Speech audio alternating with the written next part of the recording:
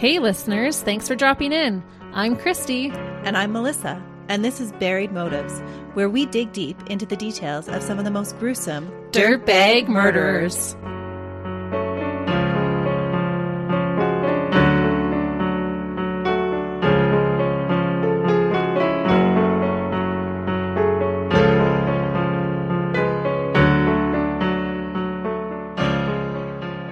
Hey listeners. Welcome back to Buried Motives. We are so happy you're joining us today. We really are. We do appreciate every time you tune in. That's because we love talking about true crime, and we're happy that you like talking about it too. Yeah, we feel like we've found our tribe, so we do appreciate you. And Christy's got another case for us today. Of course I do. If you have been listening to our podcast for a while, I am sure you are well aware of my fascination with couple killers.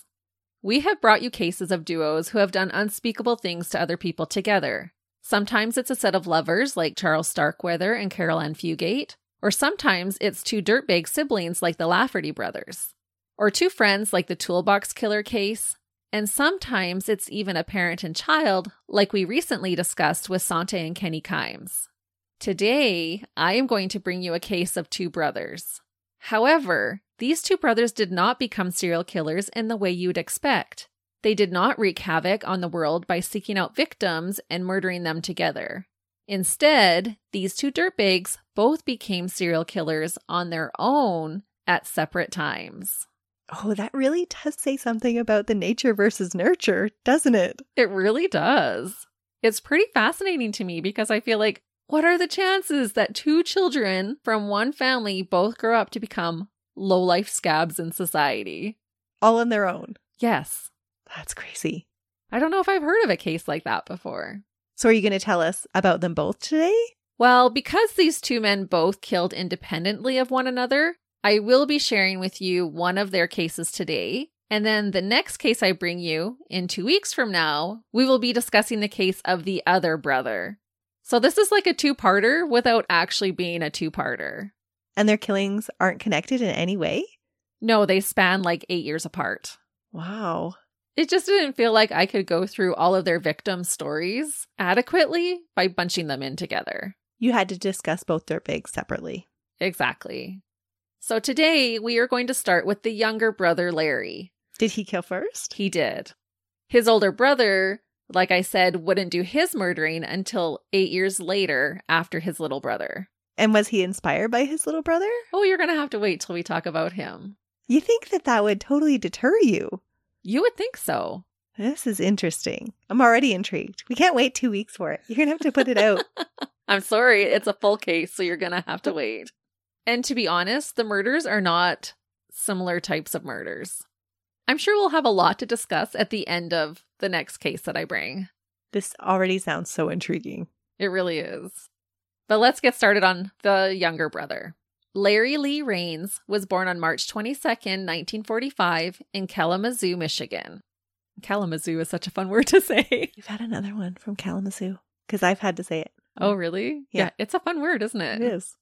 Larry would later change his name to Monk Steppenwolf, and I'll tell you why later, but I will refer to him as Larry throughout this case and the next. As I'm sure you have guessed, home life was not an easy life for Larry growing up. There were 4 children in the family, including a brother 2 years his senior named Danny, the one who would also grow up to become a murderer. I could not find much information about the other 2 children in the family, just that the other 2 children were daughters. One was the oldest and the other the youngest, so Danny and Larry were sandwiched in between 2 sisters. The Rains' father was mean as dirt. He worked as a gas station attendant and ruled his home with an iron fist. Not a lot is learned about their mother, but I assume she would have been under her husband's thumb in the 1940s, right alongside her children.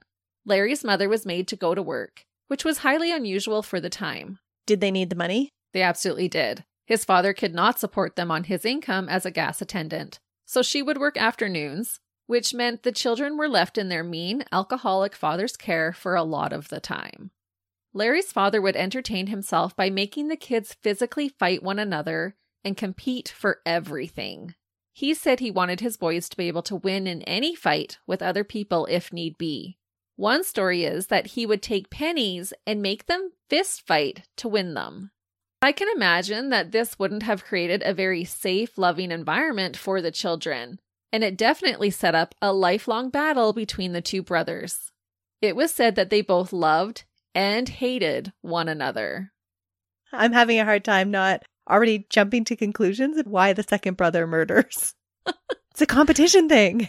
Perhaps, but we'll talk about that in the next case.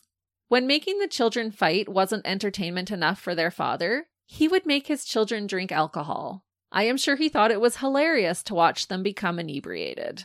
That is very unusual. I didn't see specific reports of physical abuse. It was just labeled as the father being extremely authoritarian. So I think it is safe to say that physical punishment would have been a normal way of life in their home, especially if he's making the kids fight just for things like monetary rewards. Oh, yeah. And he's getting them all liquored up. Oh, yeah. It's probably a safe bet. In true dirtbag-like fashion, the boys' father abandoned his family in 1954 when Larry was 9 years old. Still so traumatic to a child to lose their parent, even when it's not a good one. Oh, it absolutely is. And he didn't just leave them. He moved all the way to Florida, found a new wife, and worked at a gas station there. He just started a brand new life. He did. Yeah, which I know was hard for the kids, but I'm saying good riddance at this point. Reportedly, Larry and Danny went to go see their father when they were in high school, but he told them he didn't want to see them and sent them away. That is huge rejection. Big time. So when I say they were abandoned by him, they really were. And both boys were highly affected by their father in a very negative way.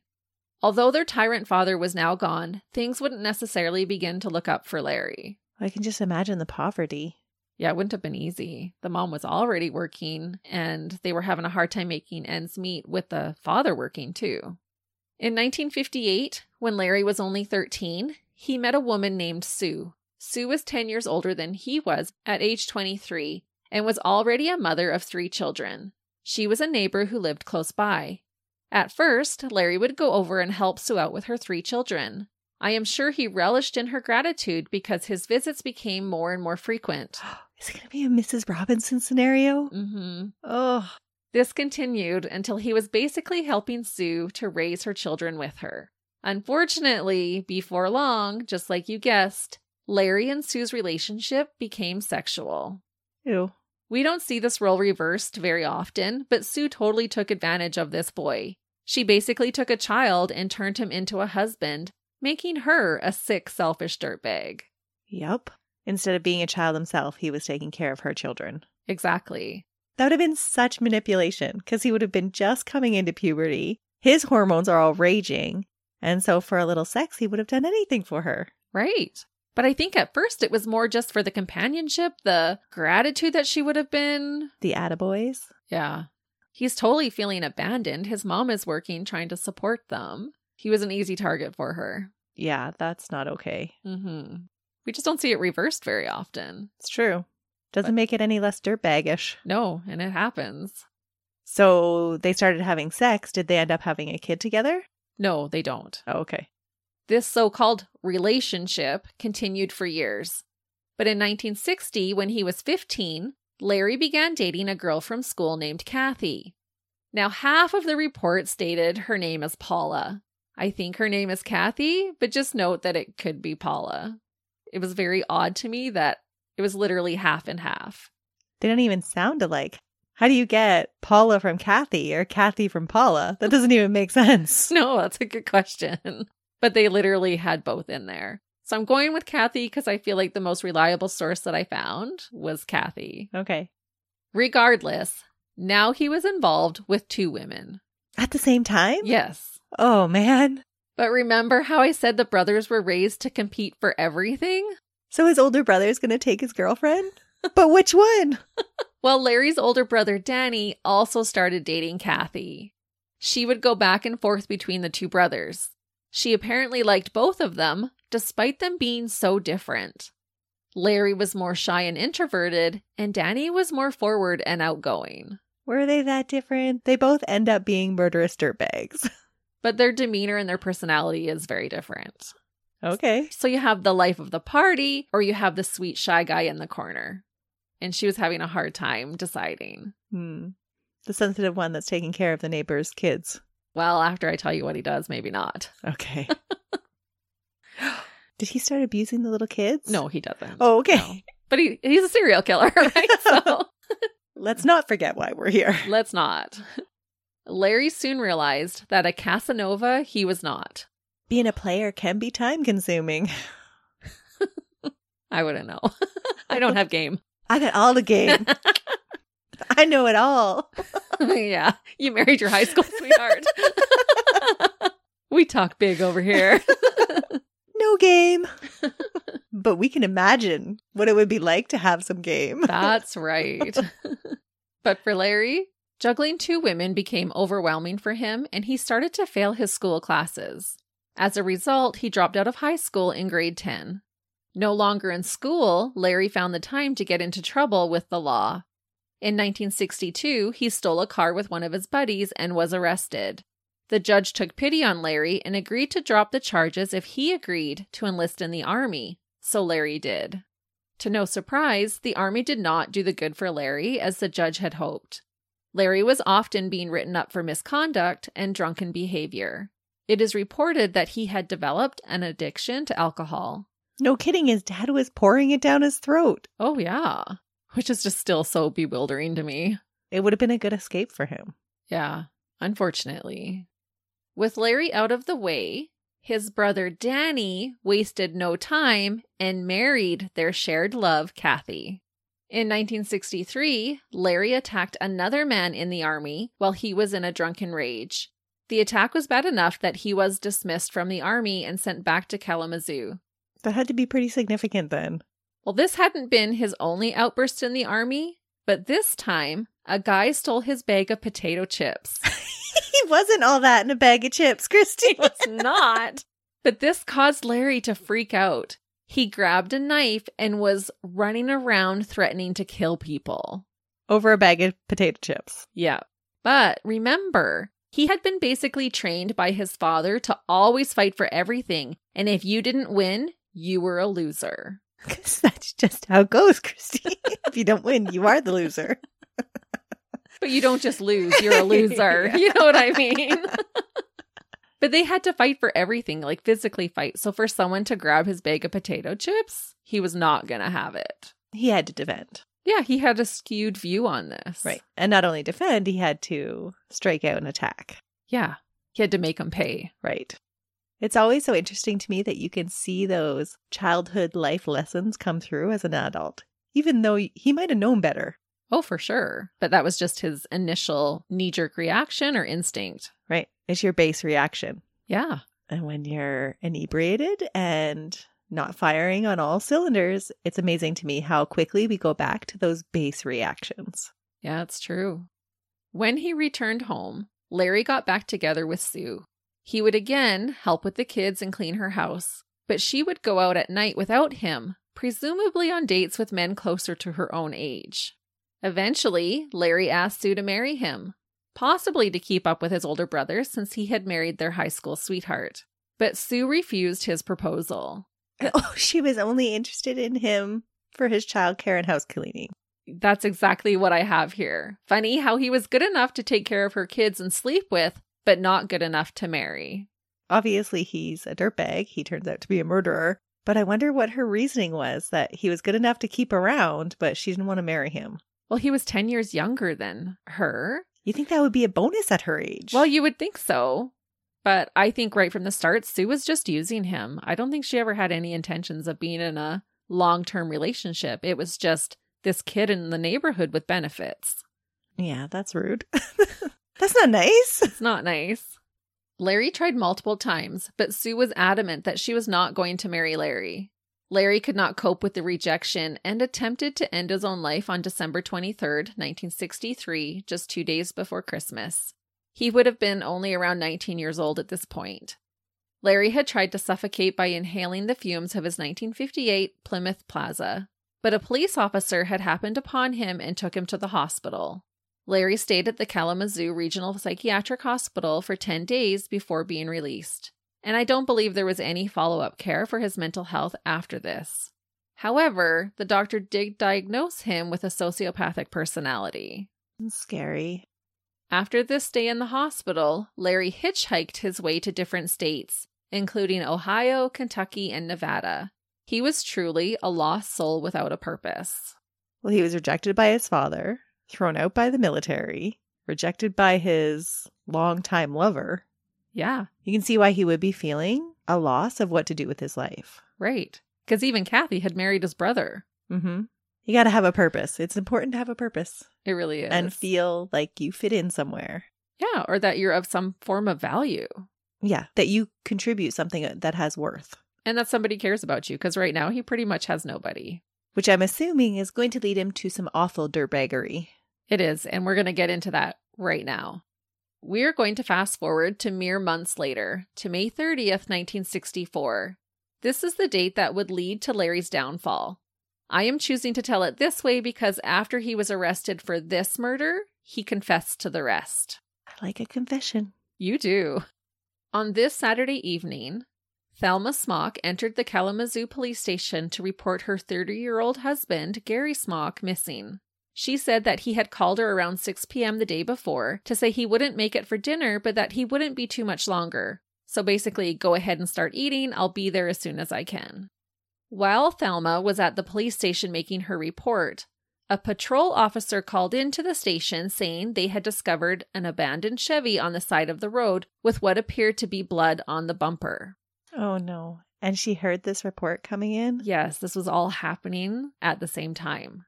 Oh. Thelma confirmed that it sounded like it could be the car that her husband was driving the night he went missing. He had only been missing for just under 24 hours. So I can't imagine her panic at that moment. Your heart would just drop. Yeah, you're literally reporting your husband missing, and then you hear about this car that matches his car with blood on the bumper that they've just found. It wouldn't take long before Thelma's nightmare would become a reality. Upon inspection, the officer who found the abandoned Chevy made a grisly discovery. When the officer popped the trunk of the car, they found the body of a man, face down in a pool of blood. It was clear by the state of the blood that the man had not been dead for a great length of time. This man was identified as Thelma's missing husband, Gary Smock. Gary Albert Smock was a junior high school teacher in Plymouth, Michigan, and served as a youth worker for the Church of God. He was a devoted husband and a father of 2 girls. His cause of death was determined to be a gunshot wound to the head, just below his ear. After an autopsy, the bullet indicated that Gary had been shot with a .22 caliber firearm. Gary was found with a cord wrapped around one of his wrists, suggesting that he had been tied up. Immediately, the officer could see that Gary's shoes had been taken, and later it was determined that other items had been taken as well, including his watch. The pathologist that examined Gary estimated that Gary had been killed between 6 a.m. and 2:00 p.m. on Saturday, May 30th. It was also estimated that Gary died within 5 minutes of being shot, so it may not have been an instant death. Oh, that's sad. That 5 minutes would be a long 5 minutes. On the night he went missing, Gary had been in Battle Creek for an appointment with the Chamber of Commerce regarding securing accommodations for a youth convention being held by the Church of God. He had made it to his meeting. There was a Chamber of Commerce map of possible facilities in his car when it was found. During his meeting, he told those present that he had to get going so he could make it back for a family dinner. Gary's family was waiting for him at his wife's parents' home in Allegan, which was about an hour's drive from his meeting in Battle Creek. Gary's car was found in Kalamazoo, which is about halfway along Gary's route between Allegan and Battle Creek. Oh, Larry did not go far from his hometown. Not for this one. Police were now tasked with trying to figure out what happened in the 24-hour span between when Gary called his wife and when his vehicle was found. A thorough search of the car was performed. A fingerprint and a palm print were found that did not match anyone in the Smock family. A second bullet was found inside the trunk where Gary's body had been discovered. Gary had no cash left in his wallet, and a check had been written by Gary to cash for $11. Which is around $108 today, which is less than 150 Canadian. Such a random amount, $11? It's probably what he had in his account. Okay. That's just what I'm guessing. Police began canvassing the area, knocking on doors, asking everyone they could if they saw anything. The only person to really claim that they saw something stated that they had seen the Chevy car at a gas station in Kalamazoo at around 11 p.m. the night Gary went missing. They claimed they saw 2 people sitting inside. It was later determined that this statement was incorrect, but I am unsure if the person mistook the car being there altogether or if it was seeing 2 people inside the car that was not correct. There was no follow-up information about that statement. Just it was dismissed. Okay. If the car had been filled up at the gas station at 11 o'clock that night, it was estimated by the amount of gas left in the car that the car traveled at a minimum of 100 miles or 160 kilometers before being ditched at the side of the road. That's quite the distance to travel overnight. It is, but definitely possible. And unfortunately, this meant that police did not have a lot to go on in hopes of finding Gary's killer. That's a lot of different directions to go into. And especially if you're working with somebody that knows the area. True. He's lived there his whole life. Mm-hmm. On the same morning that Gary's body was found, another man, Charles Snyder, had been found dead inside a gas station 60 miles away in Elkhart, Indiana. He had been shot in the head twice with a .22 caliber weapon. Officials from Michigan and Indiana were able to join together to try to see if the bullets found at both scenes could have been fired by the same gun. And I think this was remarkable for 1964, when it was harder to communicate between precincts. Well, and they're communicating between states. It's quite impressive. It is. It appeared that Charles's murder was also motivated by robbery. It was estimated that whoever had killed him had stolen $100 from the gas station.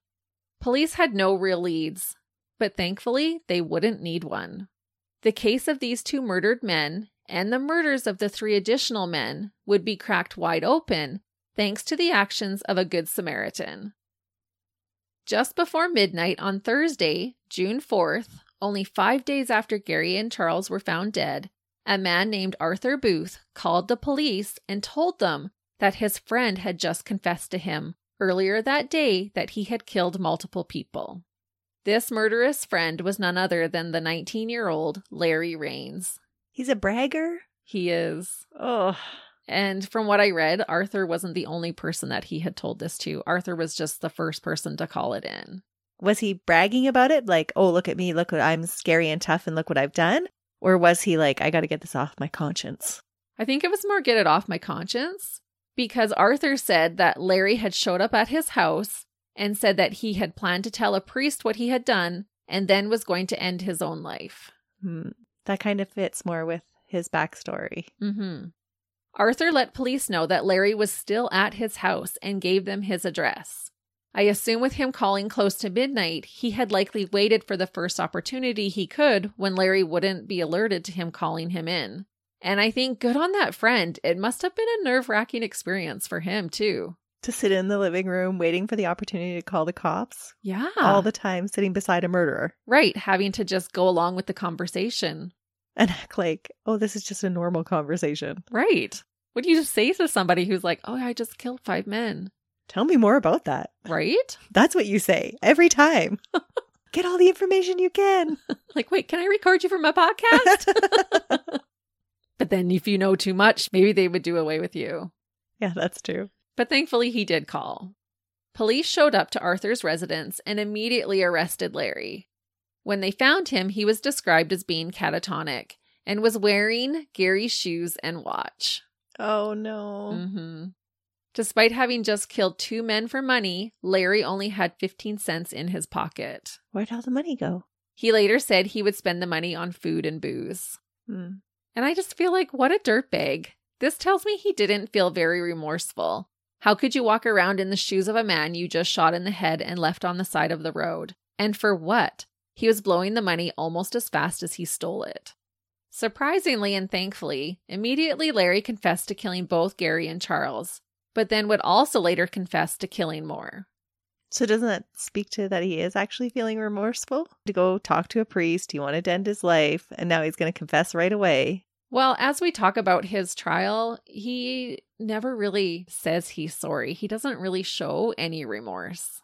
But that would have been considered weakness, like how he was taught by his dad. But it sounds like he actually is feeling remorse underneath all of that. Could be. Or shameful. It's interesting. It seems like a dichotomy. It really does. I think he's more like, oh, I didn't amount to anything, more so than, oh, I feel sorry for killing those men. Oh, he's feeling sorry for himself. That's more how I feel. As I've been researching Larry, that, oh, I'm just the victim type of a mentality. That irks you. Yeah. But you're right. I think there's a lot going on there. When arrested, Larry freely handed over his .22 caliber handgun, which was promptly sent for testing. And that's what he had killed all 5 people with? Yes. When Larry first got to the station, he asked to speak to a priest. This request was granted, and Larry conversed with a priest for about an hour. Larry was examined at the station at around 3:45 a.m., now June 5th, and by 4:25 a.m., he was willingly giving them a formal statement. The assistance of counsel was offered to Larry before he gave his formal statement, to which he declined.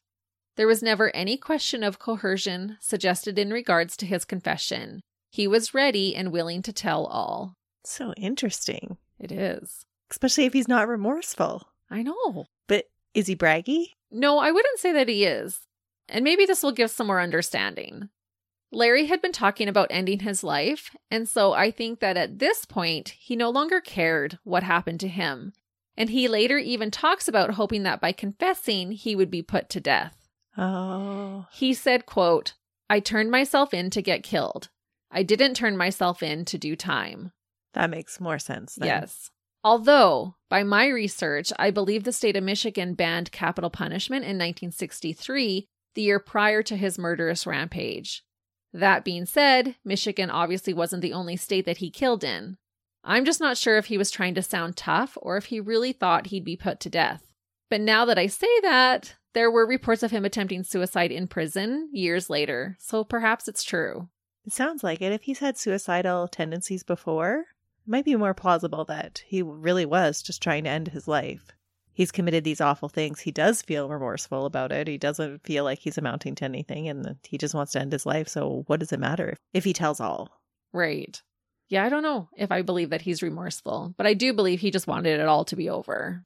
Because he had denied legal representation, the assistant prosecutor called the medical superintendent at the Kalamazoo State Hospital at 4:30 a.m. to request a psychological assessment be administered to Larry. Because his behavior is bizarre. Right. He's like, we better call right away. The doctor he spoke to was Dr. Schreier. At first he said, no problem, bring him in later today. But then he remembered Larry from his 10-day stay at the hospital after his failed suicide attempt. So he called the assistant prosecutor back and agreed to come to the station to examine Larry at 8 o'clock that same morning.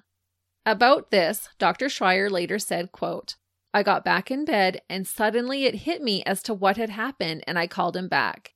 He said he remembered Larry being the man that in his initial examination of him 5 months prior, he wrote about Larry, quote, while in the service, the taunts of barracks companions and theft of a 5-cent bag of potato chips were sufficient reason to justify an attempt with butcher knives to remove the casual irritant, if necessary by murder.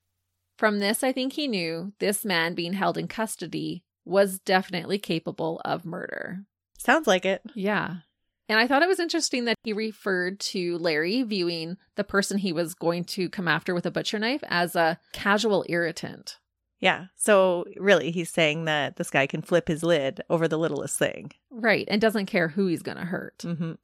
When Larry was told that he would be examined by Dr. Schreier, he then said, quote, "You mentioned something about an attorney. I think maybe I better have one." Larry was told that a lawyer would not be available to him until later that day. That being said, when Dr. Schreier arrived promptly at 8 o'clock a.m., he agreed to talk to him, as well as Dr. Decker, the clinical director of the hospital. They spoke freely for 2 hours with Larry without a lawyer present. Later that same day, at around 1:30 p.m., Larry was appointed a lawyer, and he entered a defense of insanity. As I mentioned, Larry had spent the previous few months hitchhiking across different states. On the night he met Gary, he was in fact hitchhiking, and Gary, being the good person he was, stopped to help the young man who he believed was in need. Sometimes I have to remind myself too, he was only 19. Mm-hmm. He was still a kid. Yeah. Gary pulled over, and when he stopped to ask Larry if he needed a ride, Larry pulled out his gun and made Gary drive the two of them to a more secluded road in the country. And I just feel like this whole ordeal for Gary had to have been so terrifying. It almost sounds very practiced from Larry's point of view, though. It does. He ordered Gary to stop and robbed him of his cash, which was only $3, so around $30 US today. Larry made Gary get into the trunk of his own car, told him to stay quiet, and then proceeded to drive the car himself. At some point while driving, Larry could hear Gary hollering and banging against the trunk of the car to try and escape or alert someone for help. Larry had told him to be quiet when he put him in the trunk, so he pulled over on another secluded road. He was annoyed that Gary hadn't listened to him. That's not good. He opened the trunk and restrained Gary by tying his hands behind his back, and then fired a shot at his head. Larry missed.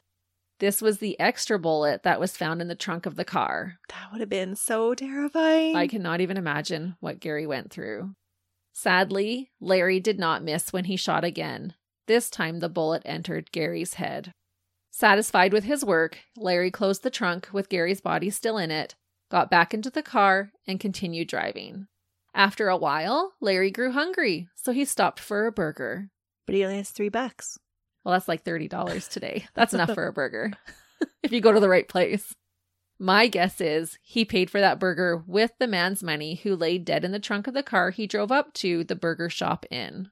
With his stomach satisfied, Larry drove to Elkhart, Indiana, and chose a gas station to rob. He sat parked outside the station and waited for it to open. When opportunity arose, Larry entered the gas station and ultimately killed the attendant working there, 33-year-old Charles E. Snyder. As I already said, he shot him twice in the head, took $100, and left him laying on the gas station floor. His next plan was to head back to Kalamazoo. It's interesting that he chose a gas station attendant, and his dad was a gas station attendant. It really is interesting. You're onto something. And this next part might blow your mind a little bit because it did mine.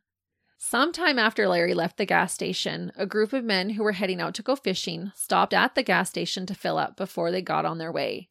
After waiting for the gas jockey to come out and fill their vehicle, and no one was running out, they went inside and discovered Charles's body. They saw the cash register left open and immediately called the police. Police quickly set up roadblocks leading away from the gas station. And I believe that this is possibly how they came into contact with the Kalamazoo police, because they had alerted nearby stations, even in adjoining states. Oh, that makes so much more sense now. But I thought, good on them. They were very responsive. Larry had not gotten far enough away from the crime scene and had to go through one of these roadblocks. This is the part that blew my mind. He said he just acted relaxed, and the police let him proceed. No way! All the while, Gary lay dead in the trunk of the car. They didn't see the blood on the bumper? Nope. This was a different state, and Gary hadn't been reported missing yet, so police had no reason to suspect Larry of any type of foul play. Except blood on the bumper. I know. They basically said he was so calm that he raised no red flags. But can you imagine? I thought stuff like this only happens in the movies. That's that sociopath personality coming through, that it just didn't even matter to him that he had killed somebody. He could act totally normal. Yeah, well, for him it was totally normal. As we're going to find out, because you're going to tell us about more murders. Yep. I'm not sure, though, if this spooked him, but Larry decided to drive back to the spot on Route 131 near the Kalamazoo city limits where Gary had picked him up to abandon the car. It's an interesting choice. Right? Go right back to that spot. No. Like, go drop it off somewhere else and not get caught. Yeah, that's weird. He said that it was at this time that he noticed the blood on the bumper, but he couldn't be bothered to clean it. He said he simply didn't care. As Larry continued confessing to the other murders, police began to notice a pattern, which Melissa already noticed.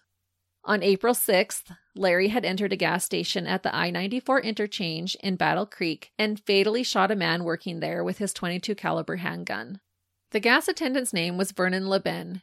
He was from Southfield, Michigan. He was 21 years old and worked at the gas station part-time. He was an active duty Air Force member stationed at the Fort Custer Training Center. He was found the next day and miraculously was still breathing, but not conscious. He remained in a coma and died 12 hours later. I think after being in the military, you would have been a better shot to kill people right away. I don't know, but it didn't sound like he was doing very good in the military. I don't know how much he learned. Right.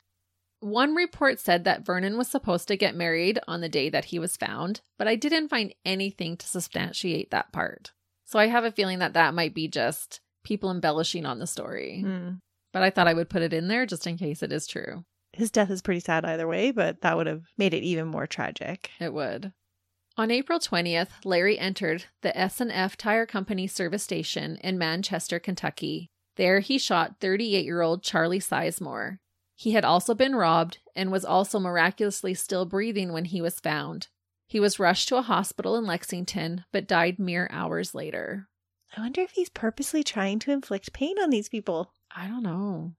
And it does sound like he's totally going after his dad. Oh, definitely. That part I don't doubt at all. Larry said he was also picked up hitchhiking on May 23rd near Death Valley. Death Valley is widely known for being in California, but I believe a small part of it does extend into Nevada, which is near the spot that this man picked Larry up. This man had no money to his name to steal, but Larry, being the massive dirtbag that he was, decided to kill him anyway. His body would sadly take over 2 years to find, and I was unable to find any document that ID'd him. But Larry confessed to killing this person. He did. And I did read that a body had been found 2 years later. It was clear that because of the trauma that Larry had developed at the hands of his father, he had a deep-seated hatred towards gas station attendants, or was triggered by them at the very least. Not an excuse, but gives us some insight to how he chose his targets. The ones that just set him off a little bit faster than everybody else. Right. But he kind of was seeking them out too. Like, he drove to Indiana that day to target a gas station. Right. What was clear to police at this point was that they were dealing with a serial killer. Larry's trial began later the same year as his murders on September 29th, 1964 at the Kalamazoo County Circuit Court. And I thought they weren't messing around by scheduling it so quickly. Either that or the court systems weren't as overloaded in the 1960s as they are now. I think there might be a lot more paperwork to go through. Oh, definitely probably stricter protocol. Yeah. He was to be tried for the first-degree murder of Gary Smock. Larry's court-appointed defense used the defense of not guilty by reason of insanity. Dr. Schreier and Dr. Decker would later testify at the trial that Larry Raines was sane. Well, they had examined him right away. You think that they would have a good take on it. And they had examined him previously. Yes. The defense argued that the doctor's testimonies should not be permitted in court, seeing that they had violated Larry's Fifth Amendment rights against self-incrimination and his Sixth Amendment right to have counsel by examining him after he had requested a lawyer. The prosecution argued that Larry's constitutional rights were never violated. They rebutted the defense with a statement by Sergeant Carl W. Lutz. It read, quote, "And upon entry into the holding room, Defendant Raines was sitting there, and I walked over to him, extended my hand and introduced myself as Sergeant Lutz from the Michigan State Police at 5th District Headquarters. I then introduced him to the remaining men who were with me at this time. I said to him that I wanted to talk to him. I had been informed that he had admitted to Sergeant Duncan that he had committed the murder in the case that we are investigating. And I told him that before he did so, that it was incumbent upon me to advise him to just exactly what his rights would be. I first of all told him that he needn't say a word to me unless he so desired. And I further advised him that if he did, that anything he would say to me or to the men who were with me at this particular time might and could be used against him in the event of court action. I further told him that he could be advised or be in the presence of an attorney, if he so desired. And at the same time I told him I thought he would need an attorney. Larry apparently did not respond, but then went ahead and spoke about his murders as well as spoke freely with the doctors." So I know in Canada that's okay to do, because even if you ask for a lawyer, if you continue to talk after and don't exercise your right to silence, then that can all be used against you. But I think in the States, isn't it a little different from state to state? Well, we will talk a little bit more about it, and I'm not 100% sure how that works in the state of Michigan. Because I'm pretty sure as soon as they ask for a lawyer, like, you can't even ask them any more questions. I think you're right, but I don't know for sure. Well, The judge, however, sided with the prosecution and allowed the testimonies to be included in the trial. The doctors testified that Larry said he didn't think his life would ever amount to anything.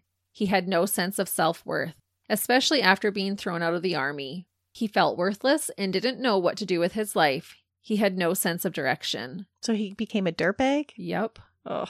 Larry expressed that his actions were because no one helped him through his difficult time after Sue rejected him, and he had tried to take his own life. He said that if someone had understood him, he might have been able to get help and then wouldn't have done what he did. The closest he ever came to taking accountability was when he said about himself, quote, "There has to be some part of me left out," meaning something was wrong with him. But that's as close as it gets. Wow, he just blames it on everybody else. Yeah, this victim mentality. Ugh, that's so irksome.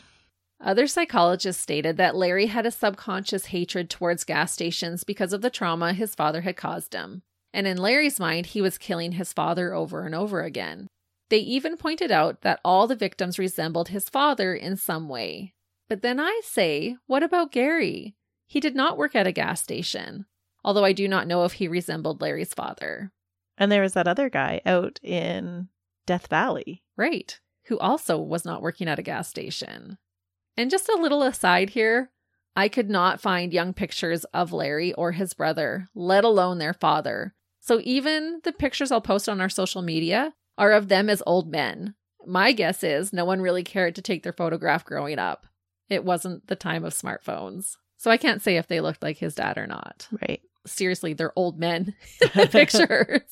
That's why I think maybe too, as I'm doing this, I'm like, I can't picture him at 19. Larry said about his murders, quote, "There was never a plan. It was a natural thing. It always seemed to me like I was an actor in a play." The defense ran with this, saying he had experienced temporary insanity each time he committed a murder. But I'm not buying that. It doesn't sound like it. He sought out to murder these people. Larry did not help his case by his unremorseful attitude. He spoke about the murders very nonchalantly. It was almost like he was describing an everyday activity. He made a comment about how the blood flew farther than he had expected with one, and about another man he said the man, quote, "bounced a couple of feet in the air." Trauma and insanity were not good enough excuses for the court. On October 8th, the jury found Larry Rains guilty of first-degree murder. On October 23rd, he was given the sentence of life imprisonment without the possibility of parole. Larry's only reaction to his verdict being read was a smile. What? Yeah. He is a little strange. He is. And that's where I just don't buy him being remorseful, to be honest. And we all know how I feel about this next part, but he was never tried for any of the other murders. Yeah, that never sits well. Yeah, I dislike that very much. I get why it happens. A murder trial is a lot of money. And if he's already in jail, then what else are you going to do? But then I just feel like that justice wasn't served for those victims. Right. I get it, but I don't like it. Mm-hmm. Larry was suspected of actually committing a sixth murder. Many believe that he might have been responsible for killing a 27-year-old man named Donald Perkins. Donald was robbed while working at a gas station and was killed with a .22 caliber weapon near Erie the August prior. The ballistics did not match his current murder weapon, but the MO did, and he could easily have had a different gun the year before his killing frenzy. Right, but if he confessed to the other ones, why wouldn't he confess to this one? Yeah, I'm not sure. Although Larry never admitted to killing Donald, he did admit to almost killing another man named Dave Pitts. Dave was apparently the only one who got away. He said, quote, "You guys ask me about the 5 guys I killed. Why don't you want to hear about the one I didn't kill?" Was he a gas station attendant too? Well, I am actually unsure of the story involving Dave Pitts. Just that they had spent 3 days together, and that Dave later became an animal trainer with a chimp named Spanky. Okay. Dave has made statements, and he said that he will tell his story when he publishes his memoir. And it hasn't come out yet. It hasn't. I Googled it, and I couldn't find anything saying that it was out. Spanky and Dave Yep. do Vegas. I think Buenos Aires is where he lived for a while, actually. But don't count me on that. It was somewhere South America that he was living.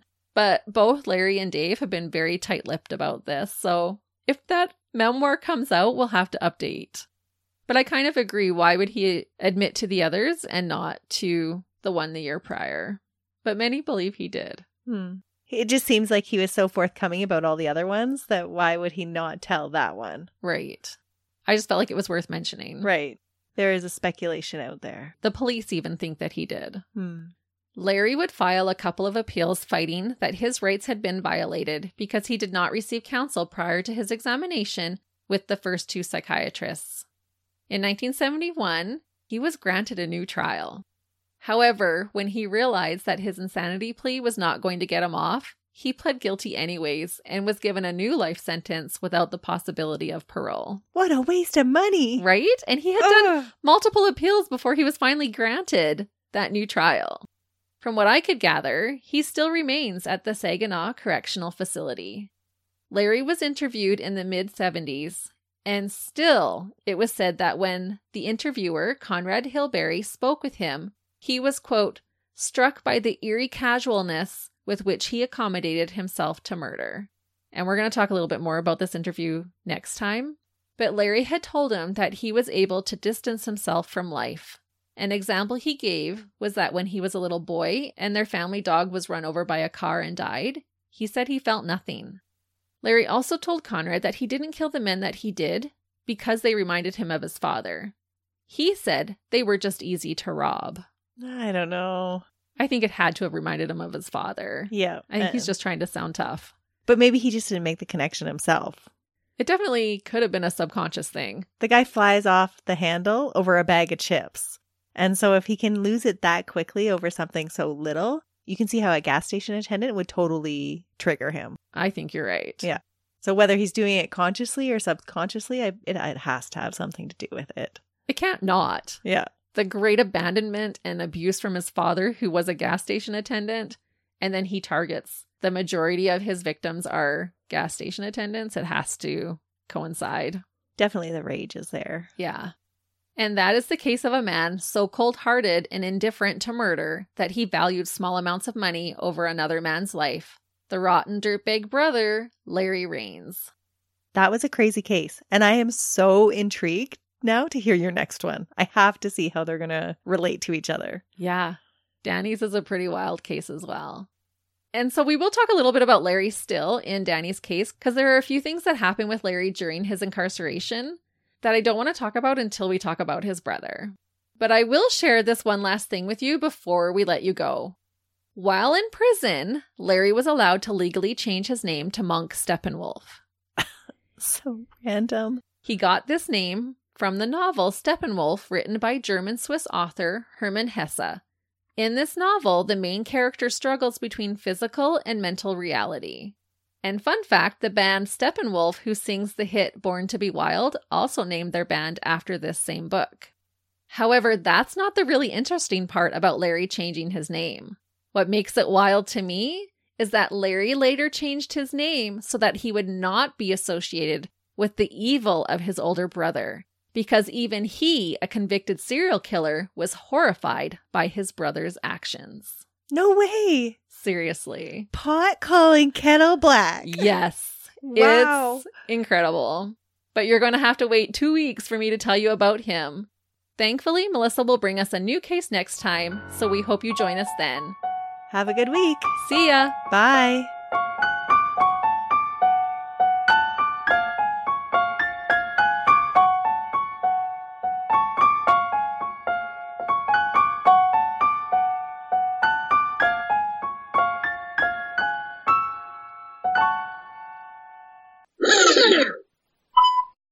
It feels like it's in my face. Sorry, it's going to have to be in your face. It's in my face. Get out of my face. Quit hitting me in the face with your bike. Have you ever seen Kids History? Oh. You get stopped. Oh, yeah.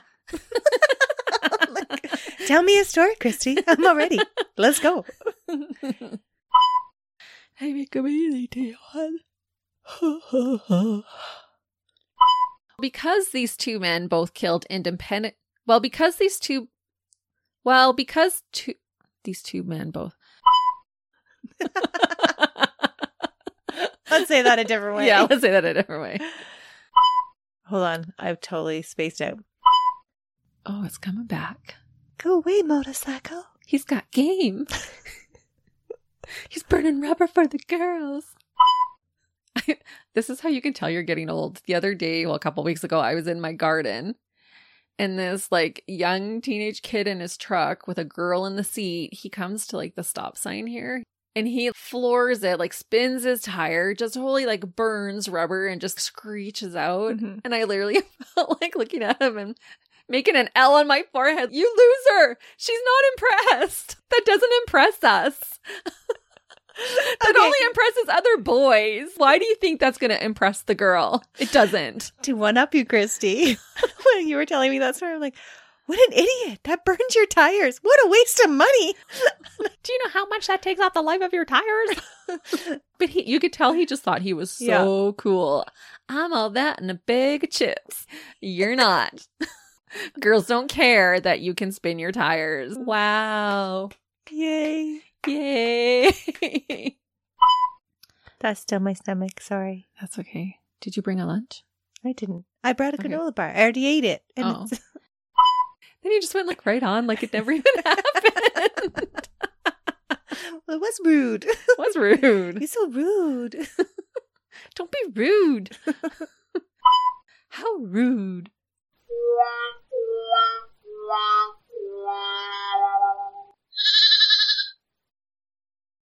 Hey, we're live, pal, and we'd love for you to come check out our podcast, Tales from the Estate. Each week, we talk about our top 5 favorite somethings. My beautiful wife, Caitlin, likes to share all sorts of random facts. Yeah? Did you know that cows have accents?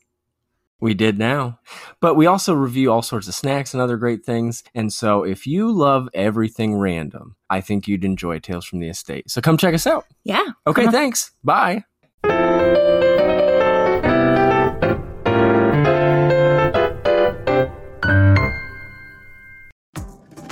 Hi, this is Candace Sampson, the voice behind What She Said.